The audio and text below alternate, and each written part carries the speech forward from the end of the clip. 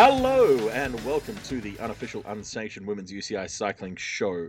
My name is Dan, and with me, as always, to discuss all things women's cycling related is my dear friend Sarah. How are you, Sarah?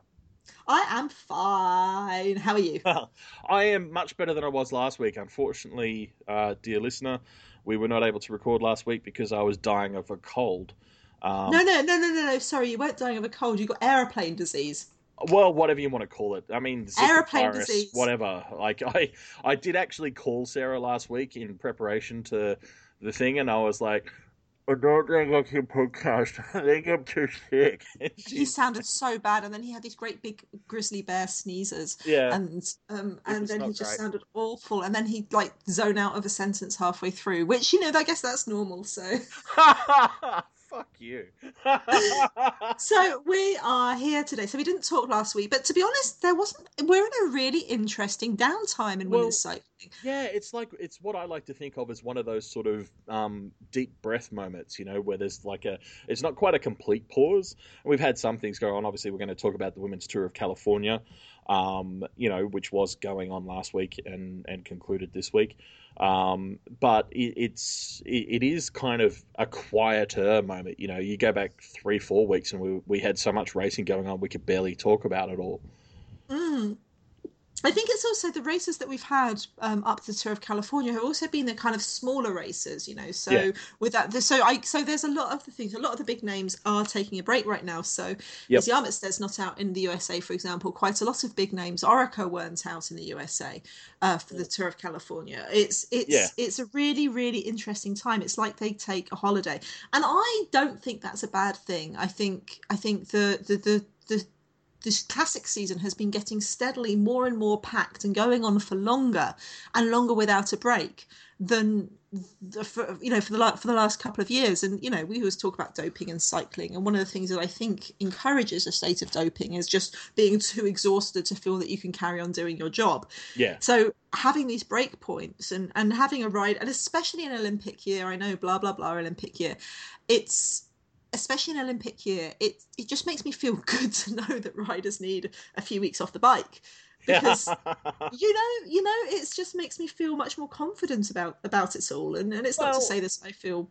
yeah, I mean, I get what you're saying, but at the same time, it also just makes me feel enthusiastic because it's real. Like people are planning their year and their season around these races, and so it builds that anticipation too. And you know that they're hitting training peaks and just getting ready. It's kind of part of the build up to the Olympics itself. Yeah, and build up to the Giro too, because we've Yeah, got we've got a really fascinating month, because May has been quiet, quiet-ish, relatively quiet, and then what we're coming up to is we got like this coming weekend has got some races that are very important for teams. So, for example, the Bowls Rental Hills Classic on the 27th is very important. It's like goes over the Cowberg, but it's important because it's the Bowls Rental. Bowls yeah, Rental part of it is the important thing because they're one of the biggest sponsors. We've also got for the Americans, they've got the national championships this yep, weekend, and we'll yep. be able to watch the USA national Yeah. And championships remember, they did road such a race. great job with that last year. So, we get good Yeah, from that. It'll be cool. yeah. But June is just busy. So you kind of have this little mini American season. So it goes USA National Championships, then Winston-Salem, which are in the same place. Then there's the Gatineau races Canada. in Canada, and the Philadelphia Classic. And the Philadelphia Classic is a fabulously fun race. But if you're interested in the kind of Euro side of things, what June is just super, super busy because we have the women's tour of the Viva Women's Tour from the 15th to the 19th. And at the same time, the Giro del Trentino, which, again, my feelings on loving races. Then we've got the National Championships weekend. Then we've got the Giro Rosa. And then, there are some amazing races in July. The BeNe Ladies Tour, Thüringen Rundfahrt, and big name races like La Course and the Prudential Ride London. Then we kind of build up to August, which again, August is traditionally a quiet month, but we have the Olympic Games. Well, And then after the Olympics, we have that fantastic end of August, early September period, where you've got your races like Plouay and the Bulge Rental Ladies Tour, and then you've got Lotto Deco Tour, but then I'm weirdly excited about what the World Championships in Qatar are going to be like, because the Olympics is something for Classic C riders who have to be able to climb. The World Championships are about flat sprinting power riders who'll be coming, a lot of whom will be racing on the track at the Olympics. Yeah. So it's kind of, so even though obviously massive human rights abuses, people like me would get arrested if we were in there. Yay, Qatar! Let's. It's complicated, is what we're saying. It's complicated, but yeah. So. Yeah, we've also had the Pan American Championships, and they were in Venezuela. And as someone pointed out, the reason that the massive little subset of Venezuelan races in the Pan Am Champs were because the Americans are basically banned from flying there because of the government issues. Right. So that's why it's very small. But but it's interesting having the Pan Am Championships on at the same time as the Tour of California. So basically, you had your American riders, your USA riders, I should say, in Cali. But yeah, so Sarika Guluma Ortiz won the ITT, and Iraida Garcia Ocasio won the road race in Venezuela. And yeah, that's a Cuban writer. Garcia Ocasio is Cubana, and I can't remember where Serica Guluma comes from. I think she's Cubana too, but let's check. Oh, that's terrible. She's not at all. She's Colombian. Sorry. But yeah, so California. I mean, what do you think about California? Oh, look, California for me is a difficult race because okay, so first of all, and mostly to get out of the way, I should point out that the official name of the race this year is the Amgen Breakaway from Heart Disease Women's Race Empowered with SRAM. Yeah. No, does it not even have Tour of California in the title? No. I thought it was the Amgen Breakaway from Heart Disease Women's Tour of California Empowered by SRAM. Now there's a hashtag. Oh, well, maybe it is, but I thought it was Women's Race Empowered. In any case, it's a completely unwieldy name, but thanks to the sponsors, I guess, Amgen and SRAM and breaking away from heart disease.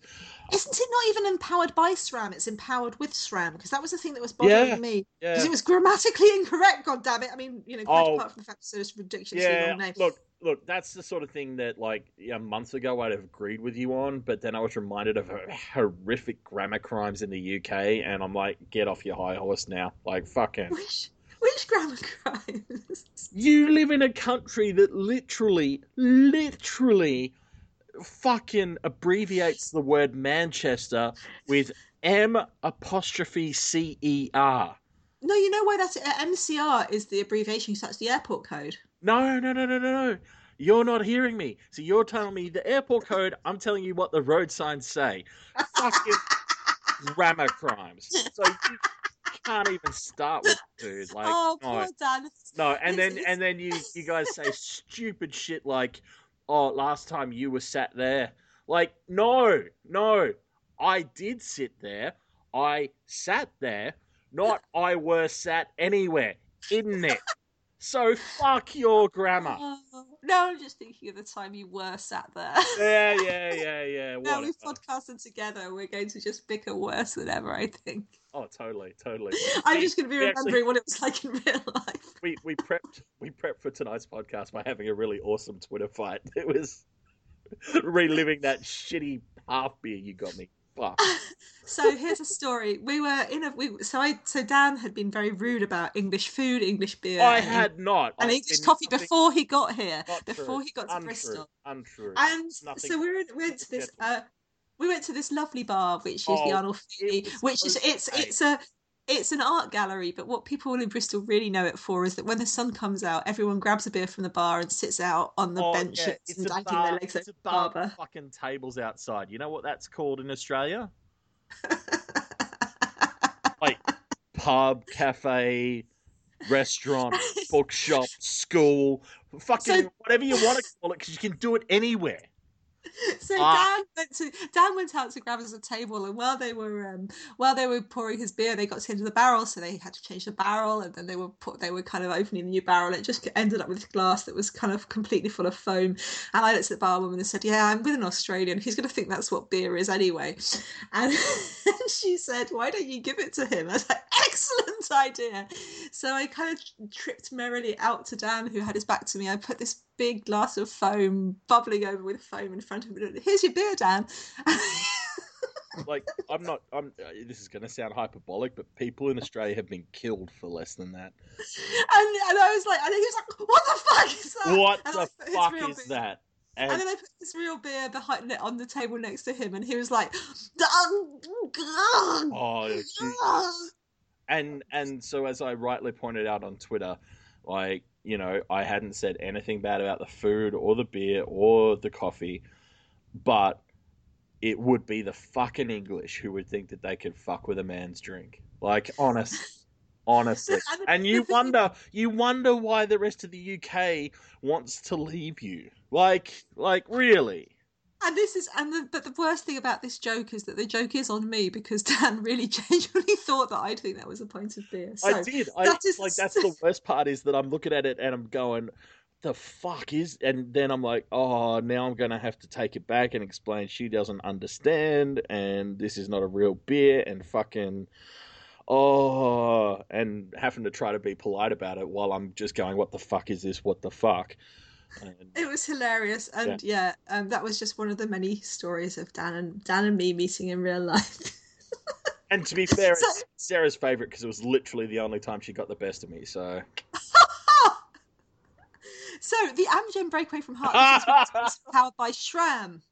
yeah, It was interesting because I think in a way there's lots of good things about this race, and I don't want to be completely negative, but I do have a problem with this race because it started off for years and years as the invitational time trial that ran alongside the men's race, and it was always like a bit of a fix for USA riders to win, and it was invitational, and last year it got UCI status even though it only had about 20-30 riders. And I had been, and part of the problem I think as well was that the Tour of California had got my hopes up because they were talking about live TV coverage and at least some live yeah, coverage, yeah. live streaming, and they did have Tour Tracker, and Tour Tracker was wonderful. Thank you very much to our good friend Clara Beard and Coyote on Twitter, who is the person updating Tour Tracker on the women Yep, yep, and she does do a great job.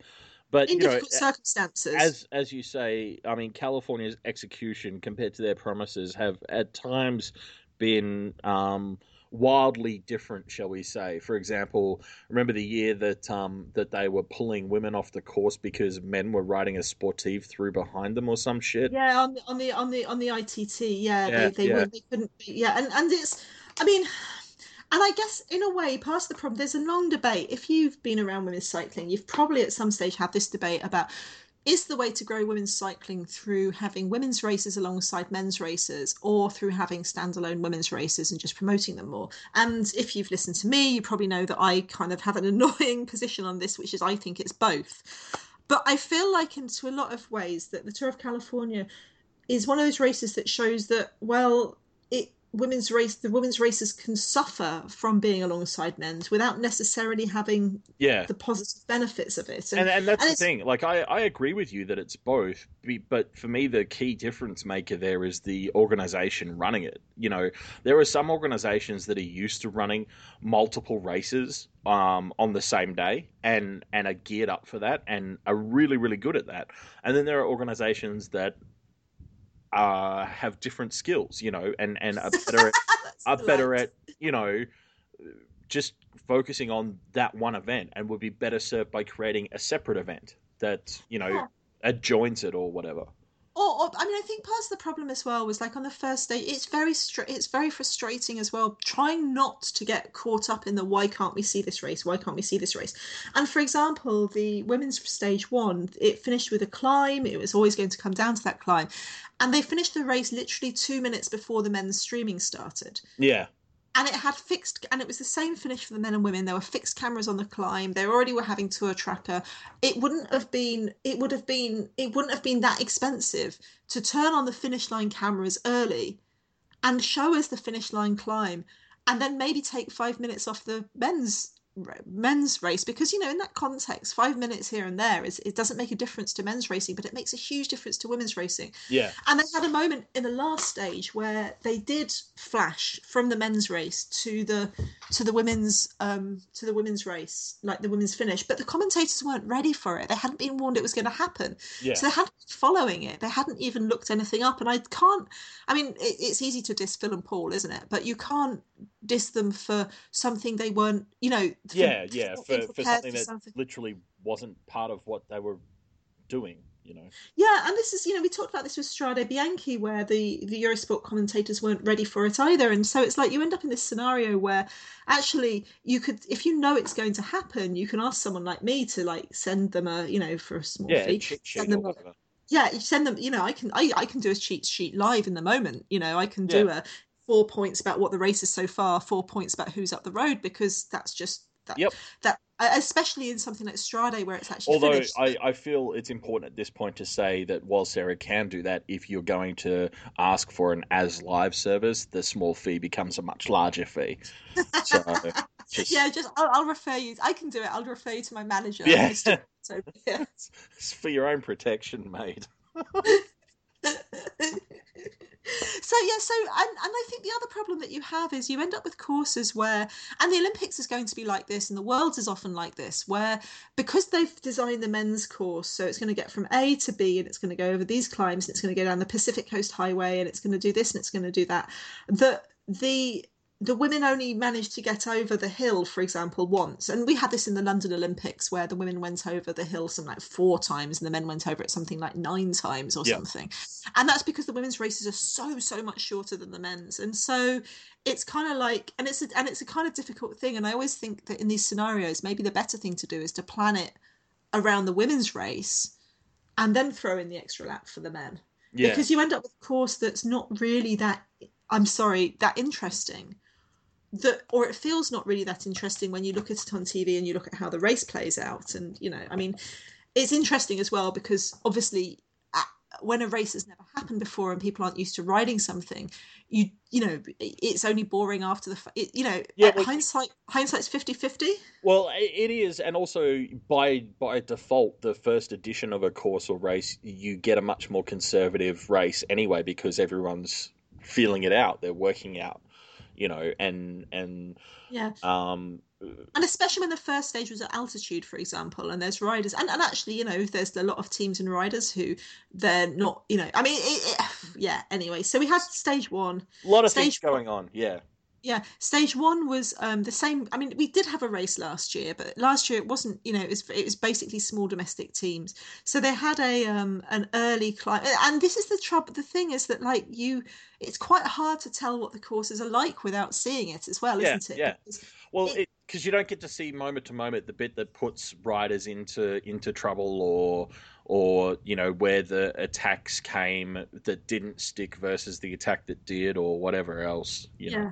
And it looked, the photos looked beautiful, like going around, like the 2 courses that were incredible. I just wish I was watching was the Lake Tahoe course on stage 1 and then stage 3 when they were going on the Pacific Coast Highway. Yeah. Oh, why am I reading about it? Yeah, exactly. That is one thing that you absolutely can't take away from California. It's fucking picturesque. Like, it was beautiful, beautiful countryside. Yeah. And I guess our classic glass half full thing, is that you hope that the lessons from this year are taken on board and learnt, and that we get a slightly better edition next year and slightly better coverage, and we keep getting better. But yeah, so stage 1, because it was finishing with a I love the American names; they're almost as good as Australian names. They finished at the Heavenly Mountain Resort. Really, you're putting Heavenly Mountain Resort up against fucking Mount Warning? Mount Danger is it Mount Warning? I always thought it was Mount Danger to Point Warning. No, it's Danger Point, isn't it? Oh fuck! Now I I don't. don't care. No, Australia wins, man. I'm never. I'm not. Got so Let's not. many We're of them. not arguing about this. But All right. yeah. Anyway, so stage one, they and there was a. I think Sarah Story was out for a really really long breakaway by herself, and that's exactly what happened last year. But it was like one of those things where you're sitting there going, yeah, they're chasing her back, but they're kind of making sure they don't catch her too soon, because they know that tons and tons of attacks will go off as soon as she's as soon as Yeah. she's caught. So, and then when they get, oh look, she's caught with a couple of kilometers to go, and then we'll get to the final climb. And it ended up being won by Megan Guarnier of Bowles Dolmans Which with little bit of a storybook finish, to be honest, because I mean yeah, Megan's there in the yeah, American jersey, national champion, winning the first stage. yeah, Um, pretty honestly, very fucking cool. And we actually talked about this last time about how it is cool to see local riders win these races, and yeah. And yeah. especially Megan, because she spent. Sorry, I've got a really bad habit of calling riders by their first name. I'm going to try and stop it because I'm doing some proper TV comms next month, and I've got to, I've got to change. I've got to change it Gotta from stop calling them acting Megan like to they're all Guarnier. your personal friends. I think it's because when you feel like you know someone and you feel like and you follow them and you identify with them, and so No, they're all, to me look, they're all yeah, Megan and no, Emma no, and I understand. You've been calling me Dan for a long time now, and I, what should I call you instead? I just didn't feel like it was appropriate to bring up. But can you just call me Mr. Right from now on? Mr.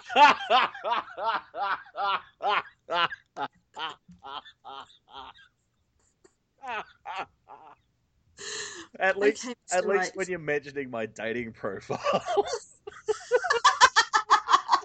If anyone wants to date Mr. Right, I mean No, I've met you now. I've met you now. I could write an even better dating no, profile. no, Oh, no. I would rather cut off both my arms and legs than let you write a dating profile for me. I still In think which you're case, in which case, you would have to refer to me as Stumpy. still. So, yeah, so stage one, Megan Guarnier won it. Emma Johansson, 4 seconds behind her. And then three riders together, Kristen Armstrong, Evelyn Stevens, and Marianne Vos, coming in third, fourth, and fifth, 10 seconds behind, with Armstrong going third in GC because of, I don't know why, I'm guessing intermediate placings, but very, very, very interesting because, of course, the background is Guarnier is the only American rider who's got a guaranteed place at Rio. Armstrong definitely wants it. Oh, Stevens definitely wants it. And that was like a really interesting race within a race all the way through this. Marianne Vos coming in fifth. Of course, she's got her spot in her Dutch Olympic squad. They're pretty much the only Olympic squad to have called. And yeah, but Vos being back, and that's always going to excite me, is Vos coming back because she's Vos. Vos, Vos, Vos, Vos, Vos. Um, Stage two was a TTT, 20 kilometres, and it was an interesting TTT because they weren't riding TTT equipment. They were riding road bikes because the race had said, all on road bikes. And that caused a little bit of controversy with some American fans because there were some people who felt it was terribly unfair that they were saying that yeah, the US teams that European. go to Europe have to take, TT equipment and stuff like that. So why shouldn't the Euro teams have to bring it? But I actually saw it more the other way in the sense that, this race does give opportunity to American teams who may not be as well funded either and may not be able Yeah, to afford, high-end TT equipment. So it actually levels the playing field a bit for them. Um, yeah, yeah. while happily at the same time reducing the overheads for European teams coming to the Tour of California, thereby making it easier for them to come. So Yeah, yeah, and I think the difference is that when you're when and this is, I'm sorry, North American fans who disagree with me, but when North American teams go to Europe or Australian teams go to Europe, they're already on a back foot in terms of they're not as used to riding there. They're there for different reasons. You know what I mean? Because if you're in a domestic team, a British domestic team, an Australian domestic team, an American domestic team, you you need as much advantage as you can get, but you're also not there to ride, you're not there to just ride one race, and yeah, effectively a lot of the this would be the only race that teams would even need a TTT bike and a TT bike for, and they frankly have to do a lot more than a European race to attract customers, to attract riders. You know, if Orica's not there, if Liv Planteur's not there, Orica's not there, all kinds of major teams aren't in this race, and that's because it costs a ton of money, and they can do other things at the same time. So it isn't a Euro. So the field for this World Tour race isn't as big as the field for other World Tour races. Yeah, exactly. And the thing is, look, I guess like I was saying earlier too, I mean, this is the state of the race right now, this year in 2016. In 3 more years, with continued commitment and good progression, the Tour of California can be as significant a race as Vagorda or Philly or any number of other races, and therefore its team time trial can be a destination and part of that event if that's the way they choose to grow the race. But as it is right now, one of the goals of the race and part of its growth is to make both of those things much more achievable, and I have no real issue with it, particularly because the to me, what would have been really unfair or really unfortunate would have been mixed equipment. Yeah, exactly. And it's yes. I mean that because you don't want a situation where Boels Dolmans, for example, or Canyon SRAM are just destroying the tiny teams like Drops and Podium Ambition and DNA Dallas and those Hagen's Bermans, Colavita Bianchi, because you're right. It's if they're going to be all out there, there was something nice about them being able to compete on an equal footing. Yeah. And the results were fascinating. Well, and actually, I think that's probably for me one of the most interesting parts of the whole thing is, it's hard to say, it's bike racing. It's hard to say anything for a certainty, but I certainly think the splits between 1 and 2, you would have a very hard time convincing me that they wouldn't have been different if we had mixed equipment in the teams or different parts of TT equipment or whatever. Like, I don't think we would have had what turned out to be one of the most interesting TTT stages as we did if it hadn't been done this way. So. Yeah. And the background is that team time trials have been, first of all, when team time trials in this modern team era, they used to be dominated by Cervelo Test Team back in the day. It was Cervelo Test Team, then HTC High Road second, when Cervelo were all dominant. Then Cervelo got bought by Garmin. They lost their focus. They lost a load of riders. Blah blah blah. And HTC High Road started dominating TTTs, and that happened through HTC's iteration as Specialized Lululemon, Velocio SRAM. Now Canyon SRAM isn't technically the same team, but it's got most of the same riders and it's got the same DS, the same staff. So it's got a lot of the same DNA. Yeah. Now, on the other hand, you've had teams like Boels Dolmans and Ravoliv coming up really hard behind them. And actually, at the Energy Walk to the first TTT of the season, proper TTT of the season, sorry, other races, it was won by Boels Dolmans over Canyon SRAM. So there's that going on. But you've also got the fact that the American teams really, really want TTT glory too. They just want it, and they want it at home. Well, I mean, and they've got advantages here. Exactly. It's a home race, and there's lots going on, and there's heaps of things for them to show off for their home sponsors, and obviously home crowds have got the advantages of all of that, and so of course they're going to. Yeah, so Canyon SRAM came in, they put down the fastest time, and really, really interestingly started being beaten. And they were first beaten by Ravoliv, but that's an understanding thing, and United Healthcare. And with Boels Dolmans going off last, but the interesting thing is Boels Dolmans didn't win. Which is just amazing given who's there. Yeah, I honestly struggle to explain it. I actually can't, to be honest. But do you think it's something that needs explanation? Because I feel like it's that's a good point too. It doesn't specifically need explanation. And I mean, I guess if I had to stretch for one, I could try and find one in terms of maybe trying to save some energy for the GC competition over the course of the whole race or stuff like that. But at the same No, time, I think the winner 2016 were just better on that yeah, course and on that day. and that's really where I land. Particularly, I mean, it was a like I don't want to take anything away. It was a definitive win. 2016 won by 6 seconds, so like that's a solid win.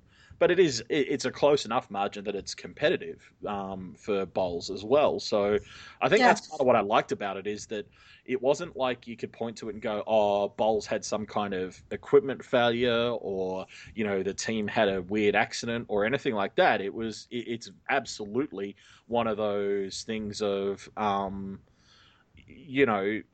2016 just rode their guts out and got there, which is really Yeah, and they have been practicing. They really, really, really, really, really, really, really, really, really, really, really, really wanted it.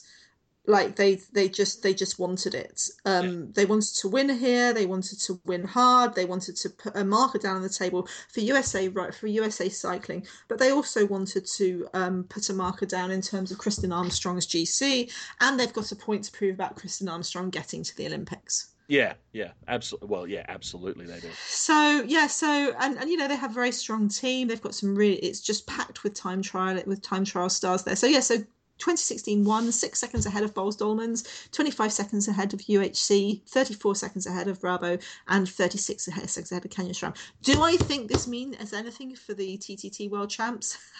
No. No, no, I'm sorry, but yeah, no. Yeah. I mean, look, the only thing that I realistically think this means for the world TTT champs is that Bowles, Rubbo, and Canyon SRAM are all just going to train even fucking harder. Like, Well, yeah, and isn't it fun? I mean, I love a TTT, and a lot of people are saying, "Oh, I don't like a T." I mean, I understand people who say they don't like a TTT in the context of a stage race, and especially when a TTT was 20 kilometers long. That's big gaps. There's big gaps there, isn't it? But I say the same thing about an ITT in a stage race. We have this problem in women's cycling that when races are only 4 days long, should you have a TTT? Should you have a ITT? And this is why I think so many races have tiny little prologues. yeah, yeah. Um, So yeah, yeah, which leads us into stage three, which is one that I think was I it's hard to say. I guess. No, actually, it's not that hard to say. I think this was my favorite stage. yeah, stage three. Yeah. So basically, although 2016 had won the stage, had won the TTT stage, Megan Guarnier of Boels Dolmans was still in the yellow jersey. Now, stage three, although it's a four-stage race, basically with this the final stage being a crit, and I have issues about crits in stage races. Actually, I feel like it. So stage three was the last chance to get GC glory. Yes. And it was fascinating. It was an interesting course because it was from Santa Rosa to Santa Rosa, and it was going rolling, twisting terrain, and it had bits over the Great Ocean. Pacific. That's Australian, isn't it? The American version of the Great Australian Road. The Pacific Coast Highway. The Yeah, PCH. It's one of the world's iconic roads, and no, it genuinely is, and no, I know. As a motorbikeist. motorcyclist, um, and and also a well-known driving road, and it is similar to the Great Ocean Road in Australia in the sense that they both have that same sort of reputation, and they are, as their names indicate, coastal roads. So you get these great overviews of bluffs, Yeah. cliffs, and And this is the one. This is the one where I feel like it was let down by being part of the men's race because they started in Santa Rosa. They went out over They had the first climb at the Coleman Valley Road, and then they went along the Great Ocean. Oh no, sorry, they had the first climb at the Harrison Grade Road halfway round. Then they did the Great Ocean Road. Then they climbed up the Coleman Valley Road with the Queen of the Mountains back to Santa Rosa for 3 laps. Now I think the men did a couple more laps of that great rolling loop around, with a coast highway, with a hill, blah blah blah. So it wasn't the hardest race, and I guess it's also that you're also dealing with distance from once you got from Santa Rosa out to the ocean and back again. There's not that much you can do. So it was going quite scripty in terms of lots and lots of attacks. Rabo Liv being very, very attacky, lots of Yeah, attacks, lots of getaways. And then they ended up with a group of around 8 riders out escaping, and no Rabo lives in a group of 8. which is, well, very atypical, I think is the best way to say it, because I can't remember when that's happened, when there's been like one of those it's like, groups that have gone. yeah, it's like when you watch like the Wiggle High Five videos that we've talked about earlier this year, and there's like that one in particular where Egon, the team manager, is going, we had nobody in the break, and he's quite, he's doing it in a nice-ish way, but he's quite clearly berating his team for, like, it's a fuck up. Like, No, it how was is a there fuck up for. how is there I mean, a group up the road and we don't have someone in it? And but it's the kind of thing especially that from Rabo, like you just, I'm not used to seeing them make those kind of mistakes. no, Rabo don't make those kind of mistakes, especially from the early part of the race, like Yeah, where it was Rabo attacking, and it was yeah, it was a really interesting thing because how does this happen? Like on the first climb, for example, Lucinda Brand escaped and in her descending glory, and you're like, yes, this is how it works. And then Shara Gillo escaped, and so you've got this group of 8, and it had two, and then out Mara Abbott, Emma Johansson. I might have get it the wrong way around in the chronology. Evelyn Stevens and Megan Guarnier, Alina Amialusik, Eri Yonanami, the Japanese rider riding for Huygens Bergman, who had an amazing race, a couple of others. And no Rabos. You're like, wow, this is amazing. Like, yeah, this is spectacular. Then the final climb, Mara Abbott just attacked, and she could have attacked. I'm a little bit confused because chronology is different, all the different videos I've seen, so I apologise about that. But Mara attacked and got away solo. But the problem was, between the climb, it was like there's a climb had bits of steep climb, then there's a descent, then there's a steep climb, then some stuff on the top, and then down. And that's not a Mara Abbott speciality. So it's like you're sitting there going, yeah, Mara Abbott's escaped, but I'm pretty sure she'll be caught on yeah. descent. Well, Which happened.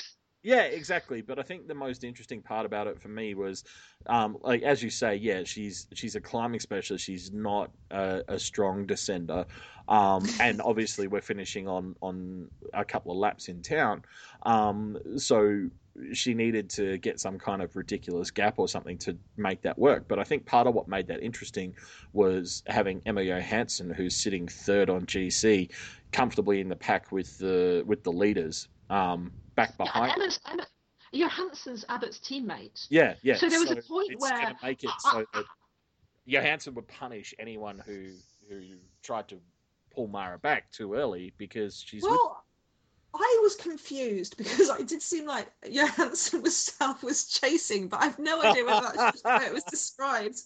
I mean, it would be quite a typical Johansson move, but because if you know that Abbott didn't really have a chance, so if other people were chasing, she was going to chase too. I can't imagine her doing any work for the chase because she was definitely. I can just imagine her sitting second wheel. Yeah, yeah, So Abbott was caught, and then she had this front group of 8, and then Abbott's dropped from the group, so it's down to about 7. And I really wanted to watch this because it sounded like Rabo Liv were solidly on the front, like doing all the chasing back. But the really weird thing is that the group basically sat up on the run into Santa Rosa. yeah. Which I mean, I honestly I don't know. I don't understand. And again, it's one of those like I wish I just could have seen the whole thing, so I could try and figure that out. Yeah, I mean, I guess maybe what was going on. I mean, two of the group were Evelyn Stevens and Kristen Armstrong's up there too. God, yes, that's important. So two of the group, you got Evelyn Stevens and Megan Guarnier. It's completely fine for them if they all get together Yeah, and win. It would be a problem if, for example, Kristen Armstrong and Evie Stevens had gone off in a TT power attack. yeah, yeah. So they weren't going to be working. 2 out of 7 aren't working. So I guess it only took like a couple of other riders to not work. I guess I can totally see Johansson saying, well, I'm not working. I've got sprinters behind me. Yeah, That's yeah. orders, because that's the sort of thing she does just to fuck with people's heads. Well, yes. Which Very. is why I love her. Yeah, so they ended up, so they kind of come into Santa Rosa together, and it's quite an interestingly cornery technical course. And at one point, I was did say that I was going to be looking out for, the top the top American sprinters, Corin Rivera, but it just felt a bit like a Lucinda Brand, Mariana Voss type finish. Yeah, yeah. Um, Well, it got a little bit but tricky too because I think it was on the second last lap or maybe the last lap there was a bit of an accident. Back in the main bunch. It wasn't a huge accident, but Emily Collins, who I think is riding for Tibco this year, yeah. went down and broke her elbow. Um, Oh, poor Emily. yeah, and Ah, Shara Gillo went down and had to get her bike replaced. yeah. Yeah, yeah. And there were various attacks during those laps. I think Chloe Dygert, who's the two-time current, she's the ITT and road Oh yeah, race. junior road race champion. She Yeah. had a bit of a bash, but it kind of came down to a sprint, and it was won by Mariana Voss. And ironically enough, well, I don't know, ironic's not really the right word, but interestingly enough, or surprisingly enough, or however you want to categorize it, like here we are in the later part of May, and this is Voss's first World Tour win. I know. I mean, to be fair, she hasn't really ridden most of the other World Yeah, Tour races. I think her first one absolutely. was But Flesh. it is just sort of a It reminder seems of how unusual. You long would never. away she's been from the bike, you know? If someone had said this in 2014, we'd be Mm. like, "What the hell's happened?" Yeah, yeah. So yeah, so Voss won, and I am so happy to see Voss back on top. I mean, she's had such a hard road with her injury and her illnesses, and and it did look like she was never going to come back on top. And the thing that I was really happy about this win was, with it being the third stage of a stage race, her issue recently has been recovery, about not Yeah. recovering well, and yeah, Yeah, I so it's a good sign if she's winning a third stage in a race that she is getting that, getting a handle on how to manage her recovery and stuff. Yeah, so hurrah for Voss. I'm sorry, I'm an unashamed Voss fangirl. So yeah, so Voss, and especially hurrah for Rabo, because having missed the break and then having to work, and Voss was citing Shara Gillo as doing tons of work. Shara Gillo had been out in earlier attacks, and Voss had been doing said that Gillo had been doing tons of work to get the chase, and they were basically chasing by themselves. High Tech weren't chasing because Kirsten Wild was in a dropped group, Yep. so so they didn't have her there. So yeah, so Marianne Vos first, Corin Rivera second, Emma Johansson third, and doing picking up some points towards GC. Mm. But yeah, it was all coming. But basically Megan Guarnier happy in the yellow jersey. The real thing you have to worry about in a crit stage is you don't have some massive pile up and get taken out in it. But yeah, stage 4, big crit. Stage 4, the final stage, and yeah, 70-kilometer circuit race in the heart of Sacramento. So right in the heartland of California, really. State capital. Yeah, Did you know? it looked amazing. I mean, on the videos, it looked like fantastic crowds, fantastic, good course, lovely people. I am always torn because I absolutely love a crit in terms of what it means to fans, what it means to spectators. It's a lot easier to put on a crit than it is to put on any other kind of race because you're very, very, very limited in what you're doing. It's just, but there are some people going, oh, they have to have a crit, they have to have a crit, and it's like, well, the men don't, so why do the women? But all of that said, though, I will add this that for mine, America is a country that just does crits really well. Yeah, I think Like, Australia does them better. okay, well, fine. I'd rather see, if I had a choice of going to see crits, whether I was going to be flown out to the USA Crit Series or to flown out to see the Bay Crits, the Mitchelton Bay Cycling Classic, I would pick Bay Crits every time without a heart, even though I'd die of sunstroke and dehydration and Well, Australian yeah, look, to be honest, airport you disease. wouldn't actually make it to the crits. Like leaving the airport to get to a cab or something, like bang, you'd be done. You're a I'd be melted. you're a frail English rose. You would catch on fire. It's like a vampire trying to walk in the sun. You just wouldn't be able to do it. It just So we're on a crit. It's Six Corners downtown around the California State Capitol Museum and Capitol Park, and it's a pretty course. Americans do brilliant crit courses. The thing that I find problematic though, Dan, is that I am always talking about how amazing it is that the Americans stream their crits.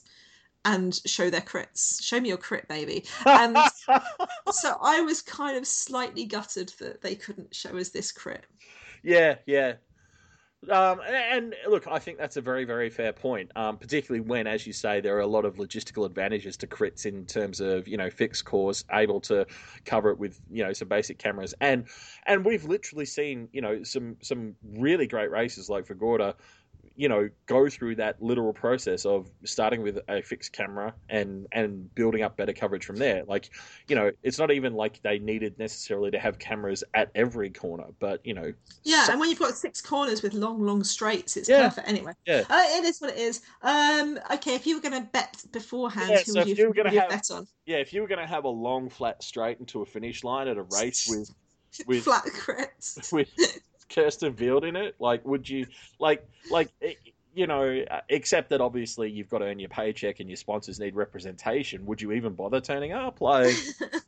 Yeah, Kirsten Wild won it in basically typical Kirsten Wild form with Lisa Brunauer second, Marianne Vos third, and Corin Rivera fourth. And it's a bit gutting for Rivera because it would have been that would have been a nice fairy tale, the best sprinter, the best crit rider in the States.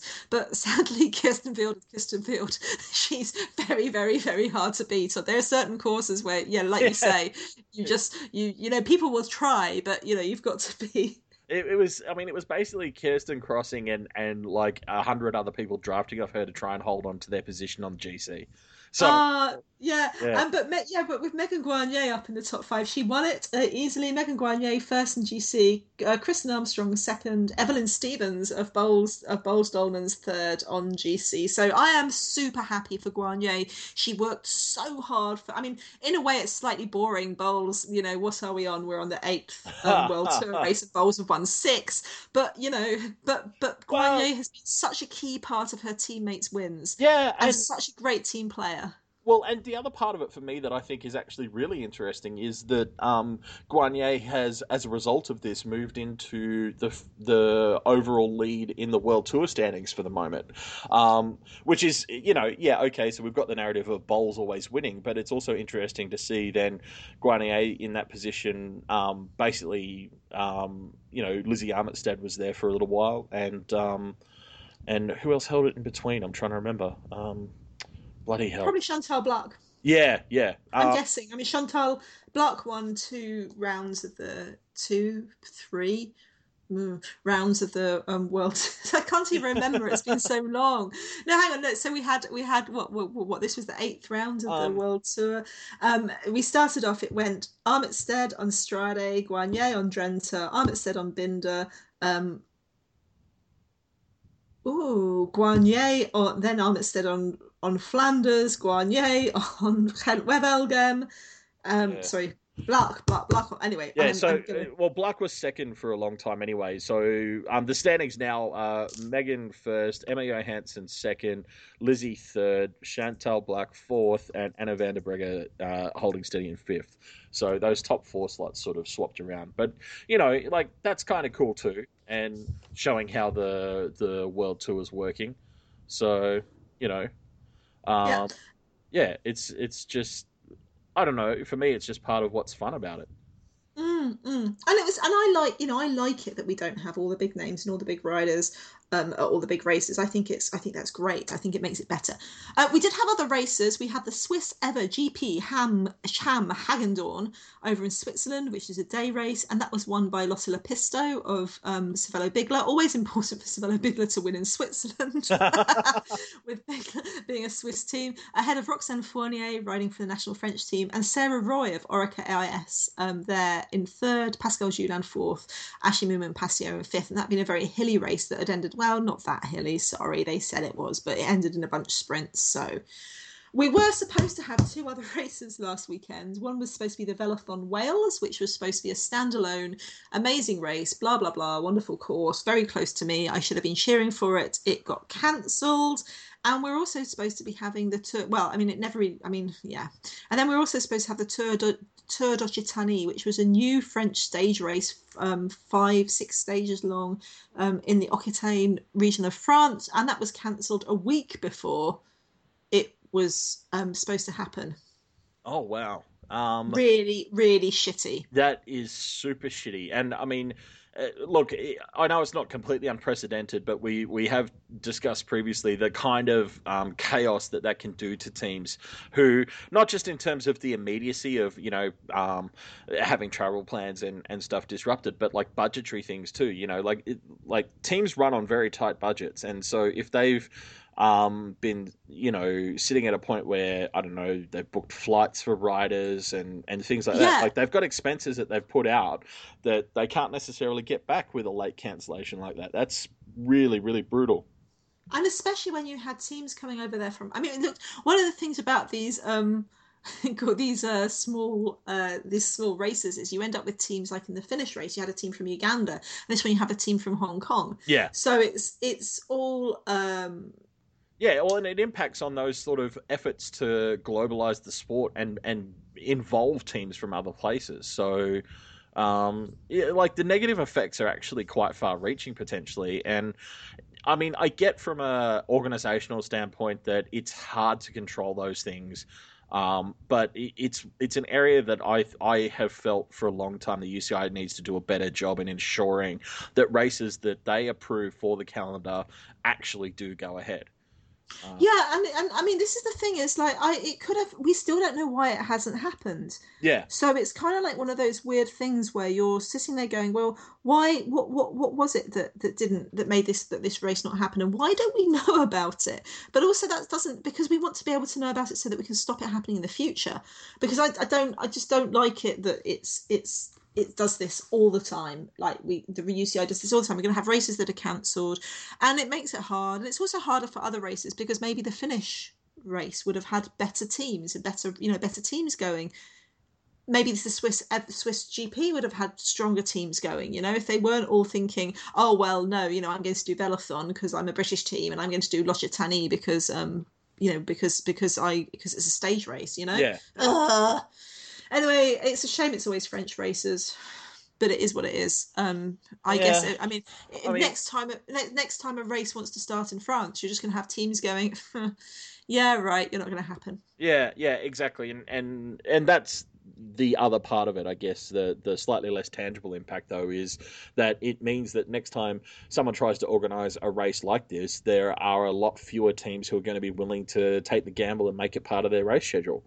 Yeah. And that's the other impact of, that again I think the UCI really needs to take seriously in managing their calendar is, if we endorse races and approve races and they don't happen, we're undermining the value of our own calendar. So Yeah. So I mean, depressing. But I mean, I'm a yeah, cynic about new races, and it's. I mean, and on the other hand, we've got tons and tons of amazing new races, like take the Aviva Women's Tour, the Friends Life Women's Tour when it kind of well, first came off the look, ground. yeah, exactly. When it first came off the ground, I was going to say I don't think now, even though it's only its third year, we can even really call it a new race anymore. I think it's proven that it's here to stay and it's going to go from strength to strength. Yeah, or the women's Strade, or Yeah, all sorts of races, all sorts of races and that are new. I mean, the and women's it's part Tour of of what. Norway has only been gone to run to one Yeah, twice. exactly. And this is part of why I get so insistent that it can be done, Yeah, because there are plenty of examples of races and race organizers who do it, and that's the thing. I understand that it is difficult, that it is challenging, that it can be expensive, but that doesn't change the simple fact that it can be done properly. And I mm. believe that the insistence, particularly from the administrative body's point of view, has to be, here's what it takes to do it properly. Yeah. Why did the BeNe Ladies Tour or the Ladies Tour of Norway or the Friends Life Women's Tour? What was the difference, even from the start, from their Yeah, application? What did they provide that made us yeah, confident that we go ahead? And what did these guys provide that in? I mean, obviously hindsight is 50-50, but in retrospect, yeah, what was were we seeing warning signs that and it's exactly. not just on the UCI, it's on the And national federations. Well, yeah, but also, as you say, not just then identifying those differences, but then also going, to me, the next step is, okay, as the administrative body, and particularly if you're a national fed, what is it that we can do to help ensure that we've got all those pieces in place? Like, there are contributions to be made at every level in order to get a race successfully off the ground. Yeah. And I don't want to pretend that it's easy. There's a big difference between simple and easy, and it's simple in the sense that it's not complicated. But it isn't. I don't want to make the mistake of implying that it's easy. It's hard to do, but the point being that it is very doable. So why are we not creating clear structures and standards and templates of how to do this? Oh, and don't you? I mean, I would love to get my hands on the UCI records and see, Oh, and just to wow. go back and look at when they were having these applications put in for races to be UCI. I would absolutely love. I would do it for free, Yeah. just to look at it and say, look, here are good signs, here are bad signs. What was it that Velathon was saying? I mean, Velathon was dubious anyway. It's apparently it's a national thing where it makes lots and lots and lots and lots and lots and lots of money doing sportives, and the road races are there to add how to put it, glory, Right. kudos Yeah. Yeah. to the sportives, because Right. the sportives is a big massive money making market, and Yeah. apparently they've been cutting their races, men's and women's, all over, all kinds of races they say will go ahead don't go ahead. And it's not helped by the fact that quite a lot of local politicians in South Wales think that it's the devil's own work that a race happens on. Oh my god, for one day a week this race happens, and it's a travesty. But That sounds that, Wales. that sounds oddly specific. I get the No, feeling. there was one. Yeah, I I was going to can't say think I of get the the feeling you were politician. picturing a specific person though. I really totally was. This pub was complaining that they're going to go out of business because of being closed one day for the year. It's like, yeah, I don't think that's Yeah. true. Um, And honestly, if you're worried about that, then all I can say is offer to pay for the accommodation of 5 Australians for 3 days. we know this great guest house where they could stay. You'll make back what you would have lost in that day easily. So So there's been some amazing racing. We had the Paracycling Road World Cup in Ostend in Belgium, which yep. was really good racing, and too many results. And some results were kind of like exactly as you'd expect them. For example, Carol Cook, the Aussie tricyclist, won the ITT and the road race. But they have the thing about the Road World Cups is you have hand cycling, tricycles, alongside your tandems and your road bikes. So it's like a really big event, and no TV sadly, but there are photo galleries, and it was just great. Really good racing, really fun competitions. And I think what it's kind of made me think is that the Olympics are going to be a lot more, the Paralympics are going to be a lot more open than I thought they'd be. Yeah, yeah. Oh, it's exciting. I love the Paralympics, but yeah, it's really, it's great to see these big races, running alongside. Congratulations to British Cycling, half congratulations to Ah, British Cycling, who put a lot of really good videos, mini videos from the course side, photos from the course side up. That was awesome. They just kind of fell down on telling us who won because it wasn't Brits. wow. Well, at least they're consistent. Well, So, the one that I was really impressed by was in the tandem road race. It was won by the Irish pair of Katie George Dunleavy, piloted by Eva McChrystal, and I had got my money on the British pair of Laura Terman, piloted by Corin Hall. And I just was convinced that we'd got it, and they hadn't. And it's like, oh, that makes it fun. That makes it much more, it's much more fun to me to go into the Paralympics, not on an edge of who could win this. yeah, Anyone could yeah. win this. This is going to be exciting. So yeah, so that was great. And we had the cross country mountain bike World Cup in Albstadt in Germany, which was God, streamed live. Amazing atmosphere, bonkers fans just cheering their hearts and their heads off just at every point of the course. Really, I said that Cairns was interesting because they only had certain places where they allowed Yep, fans on the course side because rainforest and stuff yep. and protected landscapes. Not like that in Albstadt. Well, Europe's been ruined for a long time. So, Yeah, but it was yeah. one in mad fine form by Annika Langvad. Langvad won the last World Cup, Cross Country World Cup of 2015, and she's now won the first two of 2016, as well as, of course, the Absa Cape Epic, which she won with Ariane Kleinhans. Epic. I wonder if Langvad is going out too hard at this time of year, or if it'll all fall down by Olympics, or whether she's just on amazing form and she's going to keep this through to Rio. Yeah, well, I mean, it's I guess that's one that I honestly I mean, you follow that sport much more closely than I do, so I couldn't begin to guess at what the peaks in training and goals there might be. Like whether she's aiming for a bit of a break after one or two more rounds and then through, or whether it's one of those situations where, like you say, she's on such good form that actually she's just going with it to see how far it'll go. Yeah, yeah, yeah. And I mean, interestingly, that Yolanda Neff wasn't racing. She pulled out at last minute. And Pauline Ferrand-Prévot, who was last year's Albstadt winner and Mm. obviously the mountain bike world, I bet, was it last year or the year before? Anyway, and the mountain bike world champion she's been sick. They're not sure whether it's a virus or whether it's allergies, but she's been having breathing problems and she finished quite far down. She was quite far down early on. I think she might have fallen.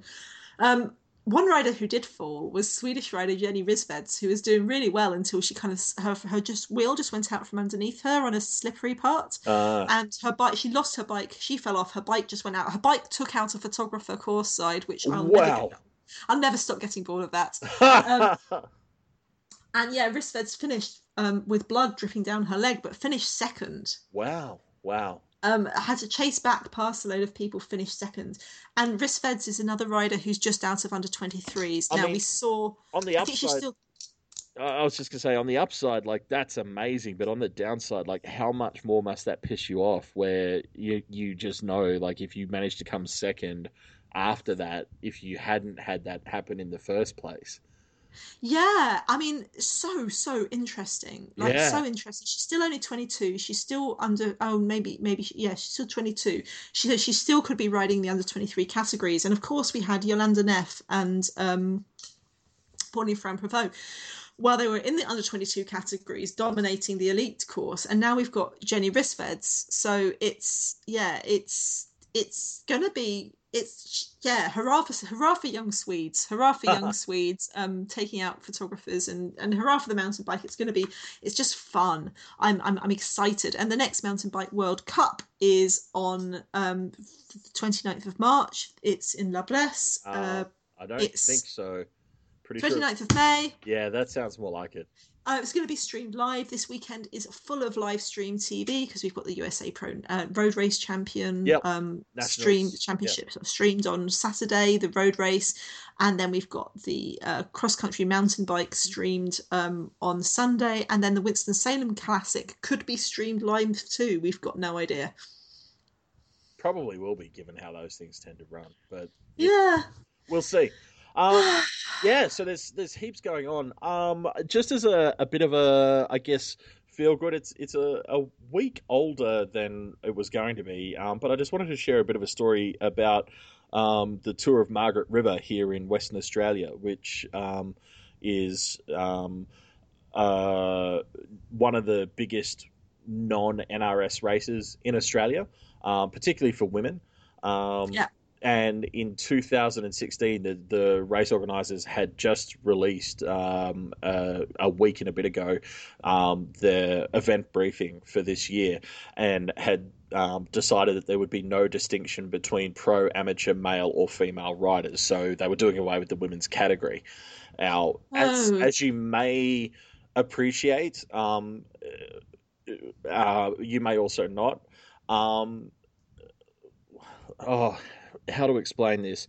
Um, the west coast of Western Australia is so far away from Australia, from Sydney, from the east coast of Australia, that it would be like flying from London to Kazakhstan, sort of thing. Oh. Like it's a long way away. So my point being that particularly for women from Western Australia who want to race competitively against other women, um, it's that becomes a really really important race because it's the only race where there was a dedicated women's category, Mm.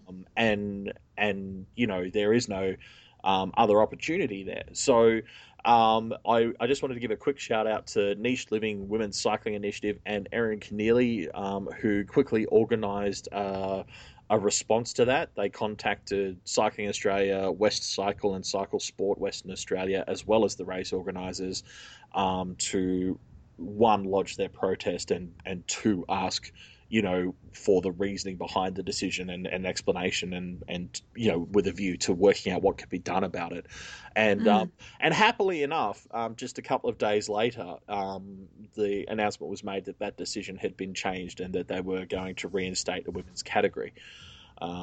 Which, I just wanted to mention, just because it is one of those things that sometimes it's easy to forget that the value of your local organisations, whether it's a club that is welcoming to women, or whether it's something like Niche Living, or several of the various other grassroots organisations for women's riding that we discuss from time to time. These organisations are important because they help in these situations, and so and it's nice to have a story about a time where proactive intervention from them was successful. So Mm. congrats, and I hope that this year is a very successful year. Yeah. Hurrah! Hurrah! Good news! Hurrah! Hurrah! Hurrah! So yeah, so watch the racing this weekend. Great racing this weekend. Hurrah, hurrah! And then yeah, have this mini, and then the weekend after we should have Philly live. Yeah, Ooh, which will be we've exciting. definitely got a Belgian Lotto Cycling Cup race live, and that weekend has the downhill next round of the downhill mountain bike World Cup in Fort William, which is like glorious. Ha! And we'll be, easing our way back into a completely full racing schedule. And as it turns out, even when we've only got one main race to discuss, we can still talk for an hour. So, Yeah, I think we could possibly embarrassingly talk for an hour and a half. But that's why people listen to us, I hope. The I, ones who haven't I, turned off in disgust. yeah, I honestly try not to question it too much. If you're still here, thank you. And as always, if you would like to assist with, Sarah does a lot of work for our site, prowomenscycling.com, and also via her Twitter @_pigeons_, and her womenscycling.tumblr.com, to aggregate and provide information about women's racing and that sort of thing. And the vast majority of it is actually unpaid work. She's very grateful to her sponsors via Patreon, Women's Cycling, patreon.com/women's cycling, and if you would like to support her work, please do go there and just contribute a couple of bucks, couple of pounds a month, and just help her to continue to provide so much information to the rest of us, because that's how we get to slowly convince race organizers to pay her a fortune. We were just talking before we started about how we could make our fortunes and what we do when it does happen. Mine is going to be running races. Yeah, mine's going to be whiskey related, not going to lie. Thank you so much for listening, people, and yeah, come We'll back talk to you next again week. soon. Bye-bye. Bye.